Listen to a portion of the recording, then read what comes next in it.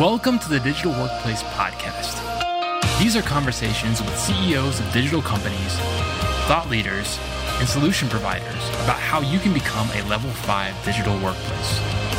For the show notes and transcript of this episode, go to thedigitalworkplace.com. Well, welcome back to the show. Today we have a very special guest. We have Heather Johll on the show. She is the VP of Operations at Ascension. Hi, Heather. How are you doing today? Good. How are you? I'm doing very well. We're in the midst of a very difficult time. Obviously, we have COVID going on. We have a lot of other things in our culture happening right now. But we want to focus on how we're moving as a culture, as a business, into digital workspaces. So we wanted to bring you on. You have a lot of experience in a very large organization that you lead the operations for. So why don't you give a little bit of background about yourself and about Ascension? Sure. So my job at Ascension is to run the shared services organization for Ascension. And to put that into perspective, Ascension has over 2,600 hospitals and standalone clinics in 20 different states across the United States. What I do and my team does right here in Indianapolis is we make sure that all of the back office functions, all the non-patient facing functions continue to move forward and support the hospitals so that the caregivers can focus in on the mission of Ascension, which is to serve. We focus on the poor, the underserved, and of course, world-class healthcare. So when you think about, the gravity of that and what that means, especially as we talk through, the times of COVID and the pandemic, when the world needed to shut down and we needed to go home, there couldn't even be a single hiccup in the functions at the Shared Services Center, because if there's a hiccup here, something at the hospital can't be delivered. And this is critical time for the hospitals to deliver care and to deliver the right things to our patients to make sure that they're healthy. So this was from I would say from a stress and is the BCP the right BCP? Yeah. We are live testing. It was a moment in my career that I will never forget, and one that we've marched past, and it's become what I call a new normal. And I think that's what everyone's calling it, right? It's the new normal. Yeah. So how would you compare the level of digitization you were, like, say, in February of this year compared to now? We're recording this in June of 2020. So where were you before? What are some things you were implementing on a digital aspect that were successful? And how have you pushed those things in the last few months? So there's a lot of things that I think have helped Ascension from a shared services perspective. And one of the things that we've been really cutting edge on is bots. Automations. Right now, I believe in my center, I have 90 running, which is a very large number when you go out and you look at the industry and compare how others function. So that's helped us from an efficiency perspective prior to all of this happening. Can you give some examples of what your bots are doing? Sure. So, one of the functions that we perform within the center, which is obviously a very huge function, is the monthly close. So month-end close happens, and that happens across every single business that we have, every single hospital that we have. And we have bots that are doing things like they might be taking, and let me give you a good example. Instead of an accountant sitting there and hitting the keyboard and pressing through to get the accruals where they need to be, it's coming in, it's reading the email, it's taking that out of the email, and it's going in, it's performing the function without us touching it, so that we're only managing exceptions. I think that's what the automation has allowed us to do, is to become a kind of a thought service environment versus a transactional environment. So the transactions that are happening within the building, and I mean, I could go on and on about this, but it's mind-blowing the hours and the millions and millions of dollars that we've saved by staying on the front line of automation. And so as we transitioned home, that was one thing I didn't have to think about was, well, are my transactions going to go from 200 widgets a day down to 150?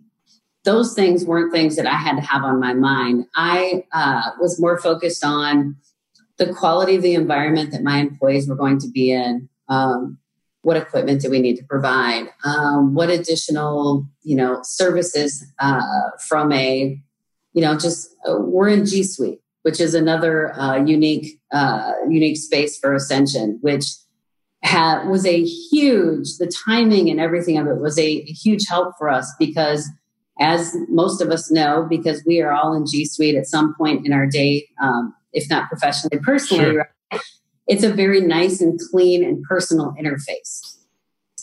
So we had shifted to that, and I want to say earlier this year.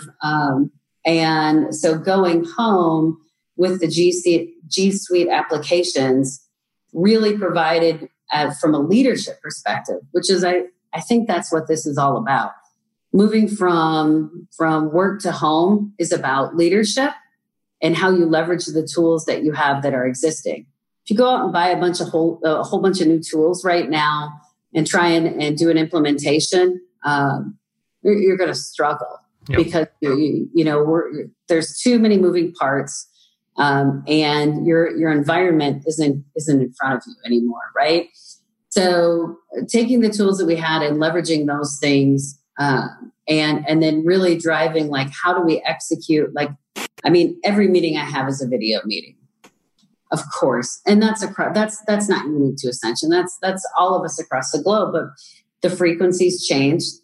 The way that I interact with my employees now is different. I used to walk the building and stop and sit with someone. Now you have to have virtual business hours, or I have a monthly all hands meeting where, we'll have 600-700 people on the line because everyone craves information right now. Yeah. And they want to know what's the direction, the level of transparency that I'm providing to my team right now is literally, as I'm getting information, I'm feeding information so that I can create some comfort for these folks at home, because that's the big adjustment, right? Is everybody thinks they want to go home and work until they're at home working. Yeah.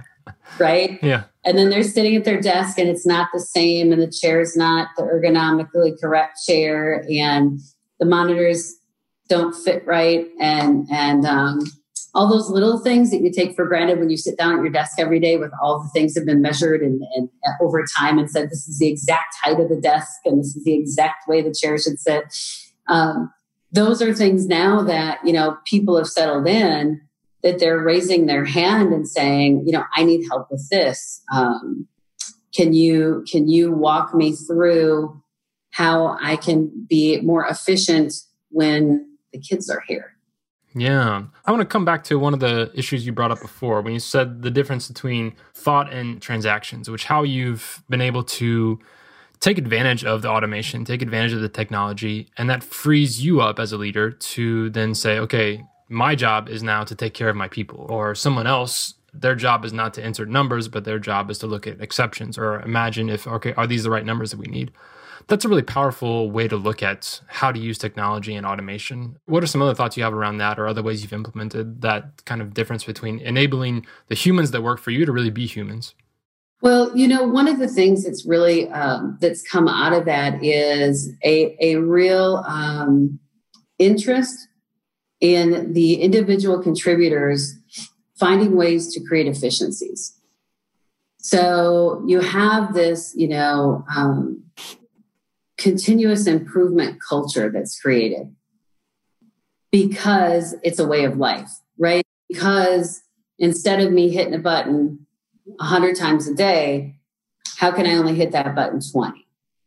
And we reward our employees for, and reward, encourage, and require. I would even go as far as to say that they're providing us solutions, ideas, things that we can go and look at and measure and say, yes, I think that this is an automation. Some of it is, honestly, some of it's not a bot. Some of it's just a process improvement that needs to happen, right? That because we like to apply automation, bots, all those things to everything. And I think that it's amazing to watch it. It's in the background. You can't even see it and it's happening. But I've come across time and again where my employees have brought to me things where I'm like, well, maybe if we have 2 extra steps. It's just move those. We don't need those steps. And so by creating that culture of continuous improvement, I think that our teams are more bought into the mission. I believe that the product that we deliver back to Ascension is superior. And I really think that our folks are craving, it's an education for them too. Mm-hmm. If you give, then, if you submit a Kaizen, right? And then we do it. We actually execute against it. That's theirs. Yeah. That's, and it's personal for them. Like, look what I did. I saved this many, because you can look at, automation through, hours saved, dollars saved, but there's also the value add. What's the value of, because your financial folks are always want to see the hard dollars, right? But I think there is a mix of what's the value proposition of what you're putting into place, and how does that enrich the work environment, and also the output that goes out to the masses when they're making, because we all make decisions off P&Ls, right? And so, how did that P&L get created? What's it telling us, and how quickly can we push it out too? Because pushing that P&L out and getting it out there sooner allows for decisions to happen faster and allows for a better business model. Yeah, and especially as a shared service with such a vast, huge network you're trying to serve, like, you have to think in terms of scaling. You have to think in terms of automation. There's just not another option, right? I mean, you can't physically go out to each hospital and count all the dollars that are there. That's right. And that is one of the incredible things to experience when we're in the office. The amount of requests that come in just in a single day, it's mind-boggling. And like I said, we can't miss. There's no, oops, we're shutting the doors, or we're not going to run that process today. Mm-hmm. That we don't get that choice. And do we have great plans? So let's say an automation stops working, because those things happen from time to time. We know how to kick into manual gear. We can do that. We can revert back for the time that it takes. But we stay up and running, and it's an incredible environment and an incredible culture that really has made me, as a leader, pause and think about what could we do next. Yeah. What's next for us is it, and the teams too. So yeah, I'm a huge fan of automation. I'm a huge fan of efficiencies and the culture of continuous improvement. I think if a business doesn't have it, they should start investing in it now, because it's only going to get more complex. Yeah. I'm curious if you're speaking to another leader out there that wants to create this culture of automation. There's a lot of fear around that word. There's a fear of, oh no, we're getting rid of jobs. How do you encourage your team members to say, no, we have to invest in this. This is good for everybody if we create this culture of automation? What are some things you've done to make sure people understand the importance of that? Well, I think you celebrate it. Mm-hmm. I think that's the first thing. It's and look at process improvement. I think you start with process improvement. And then it morphs. And also you can't say we're going to go into this and not have a budget for it. You have to have a budget set aside, so that if you're going to go into an environment where you're automating, or where you're building a leaner machine, and your employees have the idea, that you have the space in the team that's set aside. I have a continuous improvement team that is dedicated to delivering back to me and the rest of Ascension the culmination of all the ideas, of all of the all the Kaizens that are submitted, so that we can prioritize those things and get the big ones out there first, and then keep moving through. And I would just say, as a leader, I mean, what you talk about, what's visible is what people focus on, right? Yeah. So if you don't have let's say I don't have the apps, you don't even know where to start. I mean, there's so many resources online. You can, grab a book or go find a leader out there that's doing it and say, hey, I mean, we've had people come in and say, we want to understand what you're doing and how you're doing it. And by sharing that information, it only makes, I think, all of us stronger. So as a leader, I think, that peer-to-peer conversation, counseling, and all those conversations across networks are what make a difference. That's hard.